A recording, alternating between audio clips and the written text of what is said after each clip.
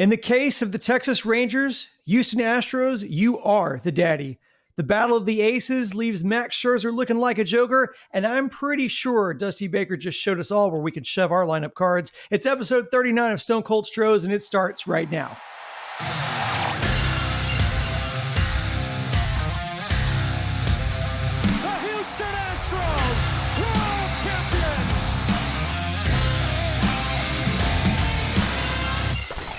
Welcome into Stone Cold Stros. I'm Brandon Strange, Charlie Palillo in the middle. He's actually behind enemy lines right now in Arlington. Josh Jordan on the end.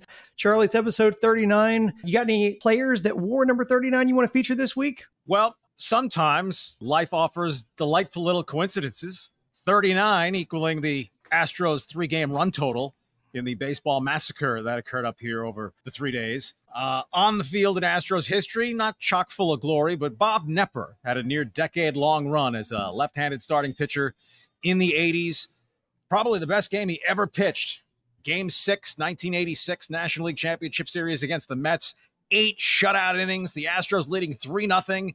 Get it to Game 7 with Mike Scott on the mound. Yada, yada, yada. Knepper tired. The bullpen didn't hold it. Astros lost that classic game in 16 innings, and that was that. But Bob Knepper, probably the Astros' most notable number 39. So, guys, let's get right into it. Astros start the week getting swept at home by the Yanks, scoring 7 total runs over 3 games. They go into Arlington, and as you alluded to, hang 39 runs on the Texas Rangers. Which team is this? Are they the team that gets swept at home by a last-place team, or are they the team that goes into Arlington, dominates them in 3 laughers, and takes control of the division? Who are they? Well, look, I mean, they're not as great as they were against the Rangers. They kicked a team that was down and kicked it into oblivion. The Rangers in the midst of an epic collapse. I guess the rubber hits the road. Do the Astros knock off this Dr. Jekyll and Mr. Hyde act? 35-34 at home. I don't know if they consider checking into a hotel when they get back into Houston ahead of the Padres series at Minute Maid Park, opening up over the weekend, and then the Oakland A's come to Minute Maid Park. The American League West race, they pretty much kick dirt over the Rangers, right? They're 3 games ahead of them and the tiebreaker, but the Astros head home tied in the loss column with Seattle. And the schedule clearly favors the Astros the rest of the way now, but they do play those 3 games in Seattle. The Mariners already hold the tiebreaker. So no one should be printing up division championship memorabilia just yet, but it's now the Astros race to lose, and it's a 2-horse race now over these final 2.5 weeks. Astros, Mariners, Rangers still in the wild card picture. They play 4 in Toronto next week, where if they don't rise from their coma, both offensively and the disaster that is their pitching staff, that could be curtains for the Rangers entirely. Yeah, to me, they're both teams. You know, they go sweep the Red Sox, and then they get swept by the Yankees. And then they go sweep the Rangers. As soon as they gain a few, they give you a few back. That's who they've been all season. We just have to hope that maybe they've turned the page a little bit here now that we're in September. I'm encouraged seeing Jeremy Pena hitting second again, and look at him getting on base like crazy. The lineup has gotten a lot longer. I'm not expecting this from Jose Abreu all the time, obviously, 7 RBIs, but at least you're seeing some improvements there. And then the other big thing is just you needed your aces to come out and give you something in this series. And Justin Verlander and Fromber both came out, pitched great games. They got your bullpen some rest. They took care of business. Sometimes it's tough to pitch with a giant lead like that. Both guys handled it like pros, and that's why we're sitting here with a sweep. It's weird that I'm not as afraid of the Astros going into Seattle and having a series because of just how good they've been on the road. I just don't understand why there is this focus and production that happens on the road versus at home. Yeah, I think sometimes there is no logical explanation for it. Remember back in 2017 when there were some nefarious activities going on. The Astros were much better on the road that year. Altuve had one season where he hit about 400 on the road and much lower at home. I think it's fundamentally inexplicable. You don't want to give up home field advantage. You wouldn't rather be on the road, even though the record says, well, maybe so. I mean, 45-27 on the road as they leave Arlington versus just 35-34 at home.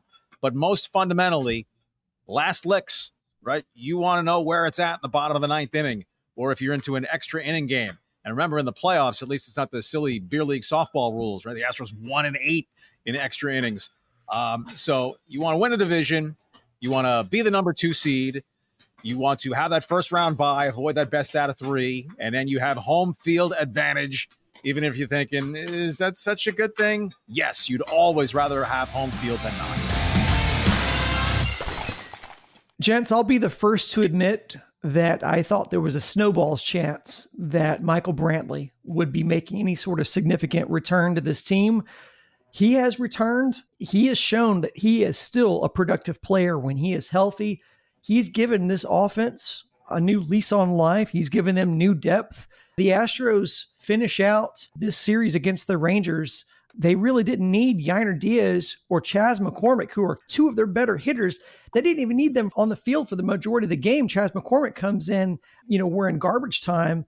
Charlie, what does this mean now? What are the implications, not just a healthy Michael Brantley, but a guy like Jeremy Pena, who is now a competent hitter again, hitting in that 2-hole? What does this do for the length of this team? Yeah, you get a little bit of visions of 2017 and 2019. Look, I think any of us might have actually at least made some contact against Rangers pitching in the series. But, Maldonado with a 2-home run game. I thought it might snow in Arlington the morning after that. But Brantley already with a couple home runs and extra base power. Pena's been hitting over 300 now for the last month. Bregman, after 4 months of largely mediocrity, has been sensational the last month and a half. Tucker had been spectacular. He's leveled off a little bit. So they're kind of in a mode now. If the left doesn't get you, the right will. Yordan Alvarez hasn't been piping hot. What if he gets on a jack? Altuve, of course, just off the charts. So lengthening of the lineup. They'll obviously face better pitching than what the Rangers have to offer if you get into the postseason. But they can provide a torture chamber at starting pitchers, good starting pitchers. It takes them 90 pitches to get through 5 innings, and you can get into a bullpen. Again, most teams have a bullpen better than the Rangers because, Needville's bullpen probably would have been as effective against the Astros as the Rangers' bullpen was. I think the defining element for the Astros at this point is the starting pitching. Has Fromber returned a corner with a couple of good starts in a row? Verlander, I'd still be mindful of not overdoing it with him on 4 days rest down the stretch. And then once you get into the postseason, who is your number 3 starter? Right? It's going to be Fromber, Verlander, or Verlander, Fromber. They'll decide that. Right? JP Francis flattened out a little bit. Christian Javier, Hunter Brown, right? Urquidy's out of the mix, I think, to start. So not to count the chickens, but it's certainly now overwhelmingly likely that the Astros are in the playoffs. And you really want to avoid that best of 3 because then you can line up your pitching for a best of 5 as opposed to having start a best of 5 with no better than your number 3 starter.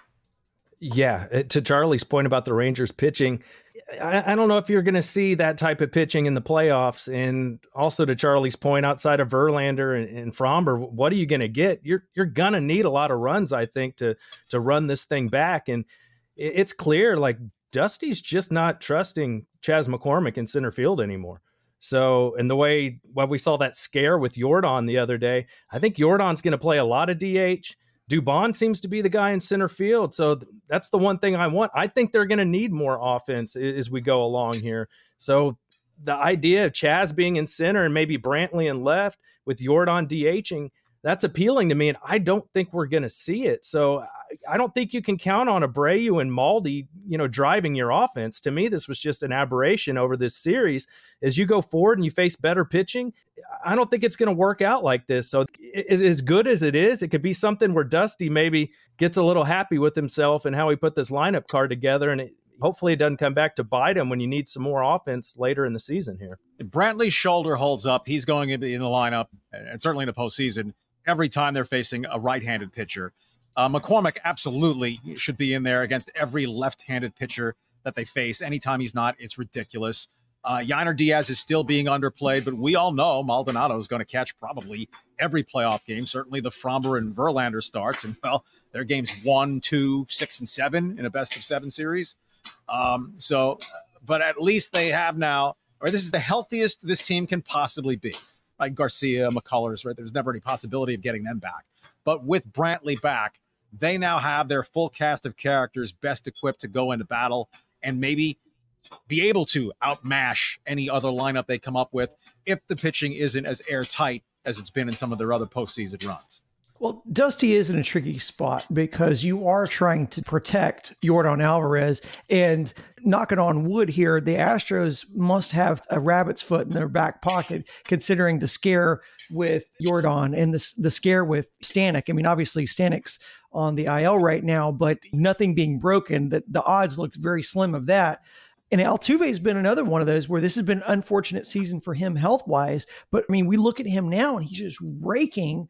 I wonder if maybe the time off has been good for him from a standpoint of maybe he has more bullets in the chamber. Maybe he has a little bit more gas in the tank down the stretch here.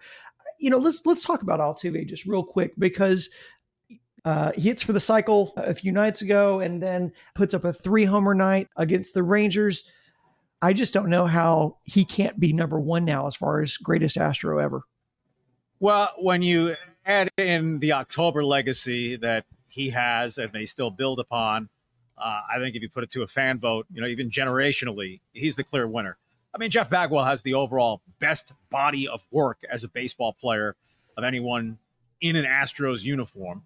Altuve's 33 years old. Bagwell basically was washed up at 35. Craig Biggio continued to add those counting numbers, but in his late 30s and then at 40, 41, it's not like he was a good player anymore.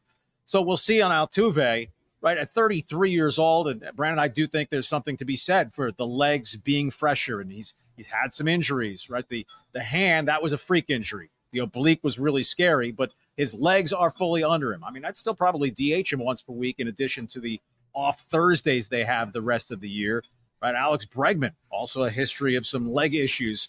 I mean, he leads the league in games played. So if you can salt away a playoff spot, get a little bit of rest for those guys. But you know what? If they're the number 2 seed, regular season ends on Sunday, they're not going to play until Friday. So you'll get some built-in rest there. But on Altuve, you know, he's now with a body of work. You take his 4 best years, and this one's going to be barely a half season, so you don't get full credit for what you might have done had you been healthy all year. But he's knocking on the door of 10 greatest second basemen in the history of Major League Baseball, at least when you combine his peak years together and what he's doing now at 33. Or last year, the last 2 months, he was tremendous. That got him back up to 300. Now he's comfortably over 300. He's slugging closer to 600 than 500 after the home run explosion in Arlington. He's just a remarkable player. And yes, I think when he hangs it up, he'll generally be regarded as the greatest Astro of all time. But don't undersell Jeff Bagwell. And hey, October matters. And Bagwell, like Biggio, for the most part, they stunk in the postseason, whereas Altuve is a highlight hero. But you look at Bagwell, right? He's arguably a top 5 or 6 first baseman of all time, right? He probably outrates Altuve at his position for now. Altuve, when the decline years kick in, you know, does it pull his career batting average below 300? He's at 307 now, right? The chase to 3,000. Is he hanging on until he's 39, 40 years old? But the very best of Jose Altuve and doing it at a more premium defensive position at second base, yeah, he's the greatest player they've ever had. I've kind of been there with Altuve for a while now, basically based on all the postseason stuff. To me, that's where it matters the most. You know, when all the money's in the middle of the table, who's going to perform the best? That's been Altuve. The one thing I wanted to talk about with the new look offense, I'm still concerned. Like, Abreu had a nice game today, but pitchers are pitching around Tucker every chance they get, because why would you pitch to Tucker when Abreu's on deck? I mean, I know he had a good game, but he's hitting 230 something coming into the game. It's not there. So that's why I push so hard for somebody like McCormick to be in the lineup, because Dusty's not going to put Brantley after Tucker and then have 2 lefties. At least he hasn't been willing to do that very often this year. He did for a little while, having Yordan and Tucker next to each other, but they put Bregman in between them now going forward. So that's why I'd like to see Chaz go there, and then maybe Brantley behind him, and then you really have pitchers worried where they're going to actually have to throw something to Kyle Tucker. There's no way in the world I would pitch to Tucker. And I knew that today with Scherzer. I was like, Tucker's not going to see anything here. And I expected a poor performance from Abreu, and he got high heat, couldn't handle it, and then Scherzer screwed up and hung a slider. If he would have kept attacking him with fastballs, probably would have been a very different outcome. So that's why I've been harping on Yiner and Chaz being in there to give him one more right-handed bat with some thump to give Tucker some chance to see some pitches. We know the log jam that's going to be at DH right now. I guess the only hope is going to be that Dusty on games when there's not a ground ball pitcher feels a little bit more comfortable to use Yiner at first. They've talked about giving Abreu some time, to where he's not playing as much, and it seems to work with his productivity. But we know this team's deep. Josh, I kind of share your frustration or concern about maybe this emboldening Dusty a little bit to go without both Chaz and Diaz in his lineup card. We'll have to see how it plays out. We saw news this week that the Astros have spoken with Milwaukee's David Stearns. We also know, famously, that the New York Mets are also very interested. We know Stephen Cohen's pockets are deeper than Jim Crane's are, or at least a little looser with his spending. The Mets need his expertise over the next couple of years as they try to retool to be competitive again. So I don't know that the Astros are going to win a bidding war. They're going to have to maybe sell Stearns on being the more attractive landing spot. What are the implications of the Astros speaking with David Stearns? I find it very curious. Wild card, happy wife, happy life. David Stearns met the future and present Mrs. Stearns. She's Houstonian. So unless it's a family choice to come down here, he grew up a Mets fan. Right? The Mets have won diddly since 1986. You have Daddy Warbucks with the blank check. It would be kind of an odd choice to me, other than family considerations, for Stearns to pick the Astros over the Mets at this point. And frankly, you'd be cutting off Dana Brown at the knees. Right? Part of why Dana Brown took this job, number one, it's a Major League Baseball general manager's gig that he was offered, but that, hey, there is no president of baseball operations. I'm the owner's right-hand man. Well, you're not if David Stearns is brought in to be the president of baseball operations. So, unless Jim Crane just wants to kind of stick it to the Mets that you're not going to get this guy because I want him and he'd rather come back here. If you're Jim Crane, why do you want to pay multi-million dollars to an executive when you seem to be in pretty good organizational ship shape as it is? To me, it's the disaster of the Bagwell offseason and Jose Abreu, how bad that worked out. So many of the moves just did not pan out for them this year. I think he wants to have a little insurance in that case. And the other thing is, Stearns would be going up to a baseball operations job with both teams because Billy Epler is still there as the GM for the Mets. You have Dana Brown as the GM in Houston. So either way, he'd be in a position kind of above those guys, more of a true front office, type of role. So I could understand why both teams would be interested, but they both have GMs in place. But I'd rather go to the team that keeps going to the playoffs and ALCS and the World Series every year. And he was here before. So to come full circle and then be a part of keeping this dynasty together and stretching it out, like that would be very appealing to me. Of course, the money in New York, him being from there, I get all that. But I understand why he'd have interest in the Astros. And we've heard this stuff about Crane having interest in him for quite some time now. And for them to already have been in contact reportedly with him, because it said that after the trade deadline, he was allowed to start talking to other teams. And remember, before this year, when we heard these rumors, he said, I'm maybe tired of doing this grind, and maybe I want to spend some more time with my family. Well, recently, all the reports are that he feels re-energized having a smaller role this past year, and he's looking to get back in it. So I don't know what's going to happen. None of us do, but I would love for him to come back here to the Astros. And I think Dana Brown, there's nothing wrong with having another great baseball guy to bounce ideas off of. I don't see the downside there. The Astros need as many big brains as possible right now because they've got a thin farm system. They've got to figure out how to re-sign some of these guys that are going to be up in a couple of years, or if not re-signing them, how do you replace them? They've got some big decisions that are looming for them. I just wonder, do you guys think there's any sort of, it's been less than a year with Dana Brown at the helm, any odd possibility that maybe this is sort of implication on what Jim Crane thinks of Dana Brown in the GM position? Or do you think I want as many smart people as possible in the organization, and Stearns knows our organization? I will cite the alternate golden rule. You have the most gold, you make the rules. James Click didn't do anything to deserve to get shoved out of the job, but if you don't get along with your boss, or your boss gets a wild hair to want to go in another direction, well, you're going to be out. Remember, James Click got Yiner Diaz for Miles Straw, and include Phil Maton in there as well, and the other bullpen work that he did. Dana Brown, I think, would be really bummed out if David Stearns was brought in above him. But, hey, it's a big world. You got a long-term contract, so you can look for another job or continue to collect your money and work with your new immediate superior. But this is a Jim Crane-level decision, just as if the Astros are going to try to sign Altuve for life or consider extending Bregman this offseason before both can become free agents after 2024. Right, you'll consult with whoever is in your baseball cabinet, your brain trust, but those are macro-level Jim Crane decisions.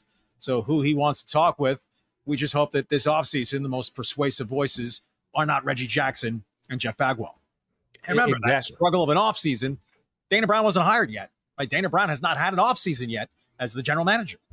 That's true. And I think it's a deal where the Montero contract, you're kind of stuck with that for a while. The Abreu contract, you're stuck with that for a while. So they saw Dana Brown as being really good at scouting, and maybe that is the role they thought would be good for him to go along with Stearns here, to come draft, build up this pipeline, get us some good young players in here. And then Stearns was the assistant GM before. So he's seen the way Jeff Luhnow has built teams, and he knows that kind of stuff. So maybe he's just trying to recapture some of that magic from back in the day with Jeff Luhnow. And Dana Brown, at the end of the day, you're still the GM. You're still going to be running the drafts.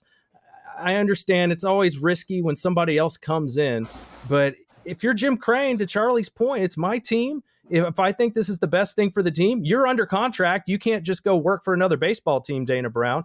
You work for us. So I don't have a problem with it. And that's the bottom line, because Stone Cold said so. That's going to be it for another episode of Stone Cold Stros. If you enjoyed the show, please be sure to give us a 5-star rating wherever you get your podcast. Charlie, Josh, and I will catch you next week. But you don't have to wait that long to get your Houston sports fix, because all you have to do is subscribe to Sports Over Houston on YouTube. John Granado, Lance Zerline, Josh Jordan have you covered there. And remember, if you're driving around in Houston, it's ESPN 97.5 and 92.5 on the FM dial. Thanks to Jack Brain for producing late tonight. And thanks for everyone for listening. And until next time, go Stros.